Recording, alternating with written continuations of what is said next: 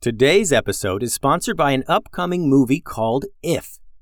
We don't go to the theater a lot as a family, mostly because it's tough to find a movie we're all going to like, but If is one of those movies. It comes out in theaters May 17th. I saw the trailer the other day, and we ended up watching the trailer multiple times to check out all the different imaginary friends that are in it.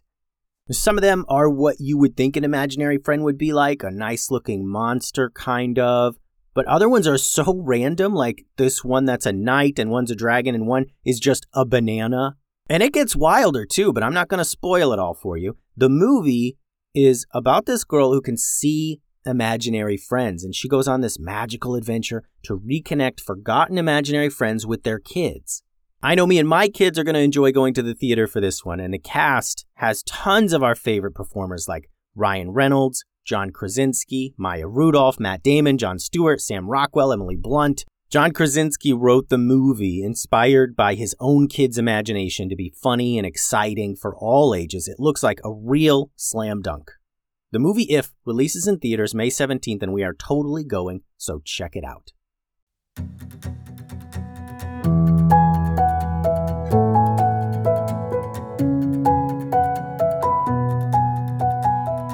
Hello, friends, and welcome to another episode of the Kid Stories Podcast. I'm Phil Bechtel.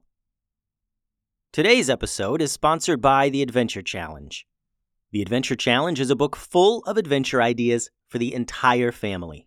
Each idea is covered up with scratcher material, so you start by letting one of the kids scratch it all off to reveal what everyone will be doing for that adventure.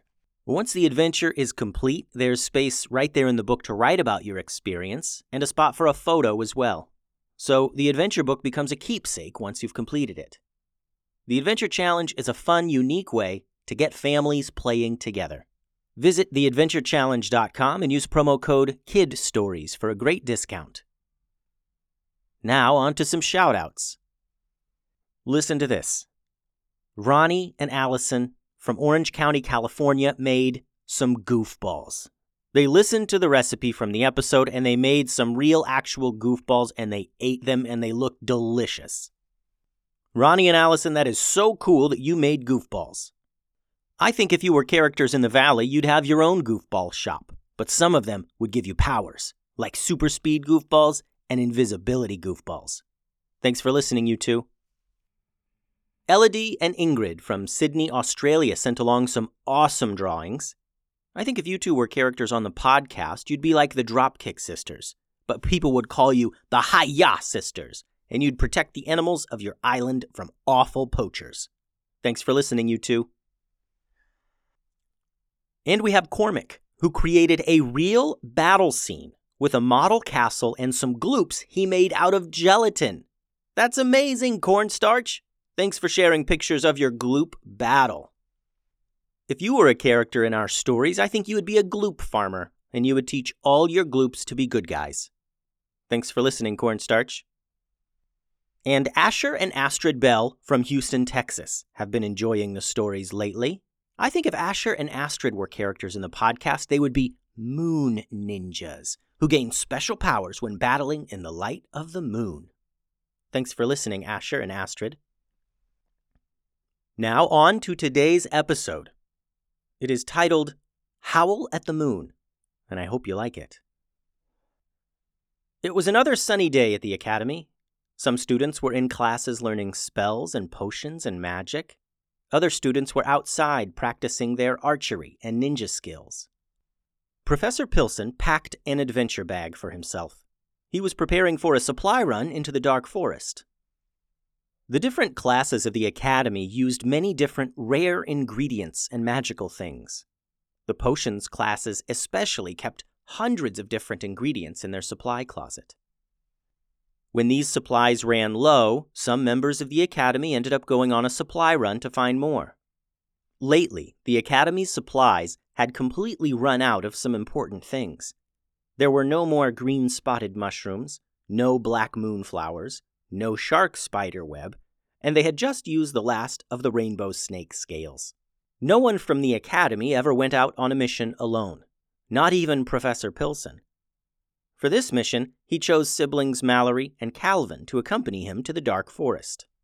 Those two were waiting outside the academy with their adventure bags. "What do you think we'll see in the dark forest?" asked Calvin. "Think we'll see some cave trolls or something?" "I doubt it," said Mallory. "The dark forest is full of dangerous stuff, but sometimes nothing happens on these trips, so don't get your hopes up that it'll be some unforgettable epic mission." "Yeah, well, we'll see," said Calvin. Academy students loved being selected to go on missions, especially missions to fantastic, mysterious places like the dark forest. Professor Pilson finally walked out the front door with his adventure bag. "Ready to go, Professor?" asked Mallory.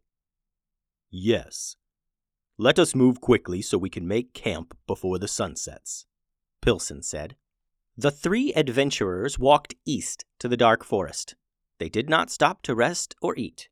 They kept walking until they reached the border of the dark forest. "We will camp out here for the night. Tomorrow morning we will enter the forest to find our ingredients. We may sleep overnight in the forest if we need to," said Pilson. Mallory and Calvin gave each other a look. They had been here before, but they had never slept overnight inside the dark forest. They didn't know anyone else who had either.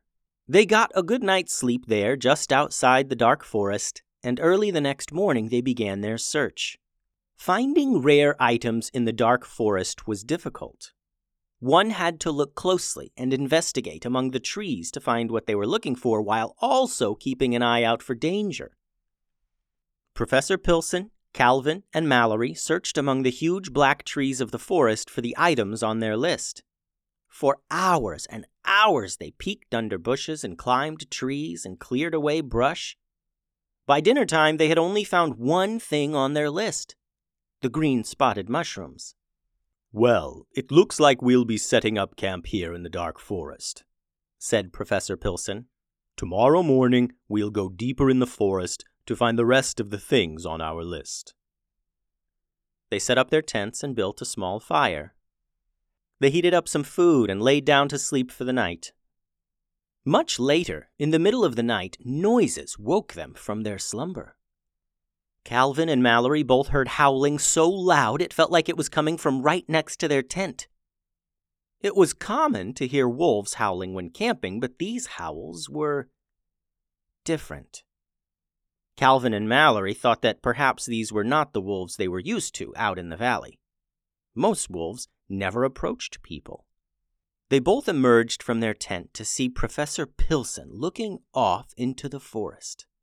The kids looked to where he was looking, but it was too dark and they saw nothing. "What's out there, Professor?" asked Calvin. "Nothing good," said Pilson. "Prepare yourselves for a fight." Mallory and Calvin trained at the academy nearly every day. They were ready for anything. Mallory revealed a wand and pointed it at the ashes of their campfire. A small flame shot from her wand and it lit the campfire. It instantly burned bright and hot. Their entire campsite was illuminated by the fire. Calvin raced in circles around their campsite using his super speed. He sped from tree to tree, looking out into the darkness, trying to see what was coming. The howling grew louder and louder and was coming from all around them. Mallory and Calvin stood near Professor Pilson now. Not much was known of Professor Pilson. He wasn't much of a talker, but everyone knew he was one of the most powerful people in the valley. Mallory and Calvin peered out into the blackness of the forest, trying to see the howling wolves. Mallory pointed her wand at the campfire, making it brighter and brighter. As the light shone through the forest, the creatures appeared. All around them crept large, hairy beasts. They were twice the size of an adult human, and they walked on their back 2 legs. Their eyes and claws glinted in the light of the campfire. They growled gently and showed their teeth. These were no regular wolves. Calvin looked to Mallory. "Werewolves?" he said in a whisper of disbelief. Just then, Professor Pilson whipped his head back, looked up to the moon, and howled. Pilson howled so loudly that the leaves of nearby trees trembled on their branches. The beasts closing in on them stopped and took a step back. Mallory and Calvin watched as Pilson began to grow taller and bigger. The jacket of his black suit ripped, revealing a huge, hairy torso. Pilson turned to Calvin and Mallory, and instead of his face, there was the head of a werewolf. Long fangs stuck out from his muzzle. His eyes glowed green. For a split second, Mallory and Calvin wondered what side Professor Pilson was on now. Had his transformation into a huge werewolf sent his mind into a frenzy? Was he going to attack them along with these other werewolves? Those questions were answered as the other werewolves rushed in at them. Pilson swiped at them with his massive claws, and some were knocked through the air and smashed into the trees. Mallory thrust her hands out in front of her, and magical blasts exploded into the rushing werewolves, knocking them back. Calvin ran so fast he was just a blur. He zoomed among the attacking werewolves, cracking each one on the head as he passed. Pilson roared in anger. He swiped at the attacking werewolves with his massive claws and kicked at them with his powerful feet. The three heroes fought bravely, but they were outnumbered. More werewolves emerged from the darkness of the forest. There were 20 werewolves now fighting the professor and Mallory and Calvin. Soon Calvin was out of breath, and Mallory's magic was weakening. Pilson was still raging in battle, but there were too many other werewolves. They were everywhere. The werewolves all piled on top of Pilson, clawing and grabbing at him. With one powerful burst of energy, Pilson blasted up into the air. The werewolves attacking him were launched in all directions. They stumbled and limped away into the darkness. Pilson panted heavily. He was completely out of breath, and his energy was drained. It had been so long since he morphed into his werewolf form, and he was exhausted. Pilson looked around to find Calvin and Mallory, but they were gone. He spun his head around in all directions. He leaped behind the tents. He ran out into the forest, but he couldn't find the kids. Pilson began to try and track the werewolves by their paw prints and their scent. But the tracks were everywhere and messed up from the battle. And the scent of werewolves was everywhere. It would be impossible to track them with so many different scents in the air. Pilson had never lost a student on a mission before. He was angry and sad and scared, and he lifted his head to the moon again and howled so loud it was heard for miles and miles in all directions.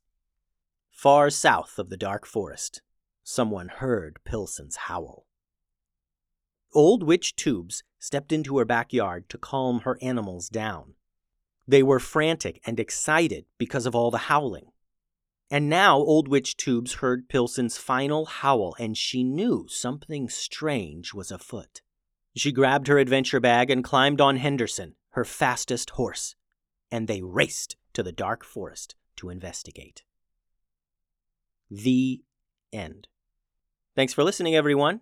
Now for some awesome shout-outs. Gypsy Bird from Arkansas submitted a drawing of Momo battling a gloop, and it's way cool. Thanks for that, Gogo. You're awesome. Maya from New Zealand drew a picture of Stella throwing a cat to Clover, and it is such a good drawing. Great job, Maya. You're awesome. Mira from Willow Grove, Pennsylvania drew a fantastic gloop. Great job, Mira. You're awesome. Ruby has submitted many drawings. Ruby, you're a fantastic artist, and I'm glad you and Aiden enjoy the stories. You two are awesome. The website is kidstoriespodcast.com. There are more awesome stories at patreon.com/kidstoriespodcast. Send all your drawings and whatevers to kidstoriespodcast@gmail.com. Adios.